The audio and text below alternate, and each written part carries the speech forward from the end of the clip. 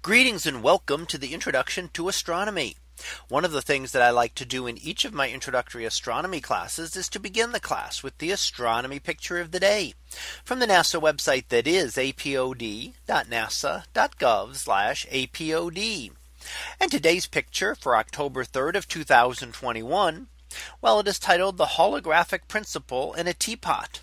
So what do we see here? Well, what looks like a somewhat random scattering of colors across a two-dimensional image here is actually meant to represent what we call the holographic principle. And what the holographic principle states is that a two-dimensional panel like this can include the information in a three-dimensional room. And that is different ways of being able to encode it. Now, you might think, and the example is given in the description here, that the most information you could hold in a two-dimensional image like this would be the number of units on each side, 60 horizontal and 50 vertical in this case, and the 256 possible colors. And that would give you about 750,000 bits of information. But the holographic principle says that we can store a lot more information than this within this kind of image. So it's a way that we're trying to better understand things at the very smallest scale. And it actually comes from things like quantum mechanics and looking at the very minimal lengths that we can understand. And that is called the Planck length. And this is the region where quantum mechanics becomes very important and gravity becomes less so.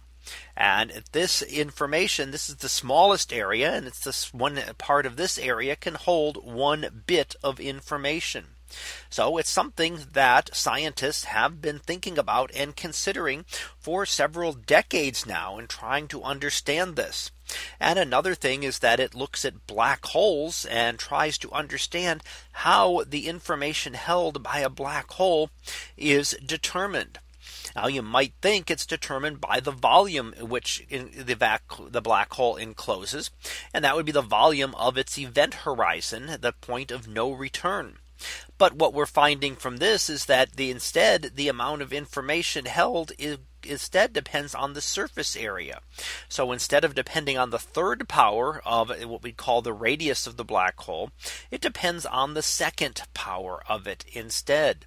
So it tells us something about the amount of information that a black hole might be able to contain. So trying to be able to understand this is something scientists continue to study. And the holographic principle is something that seems to work in many cases, but is something that has not yet been proven. So that was our picture of the day for October 3rd of 2021. It was titled "The Holographic Principle and a Teapot." We'll be back again tomorrow for the next picture, previewed to be Galaxy Tales. So we'll see what that is about tomorrow. And until then, have a great day, everyone, and I will see you in class.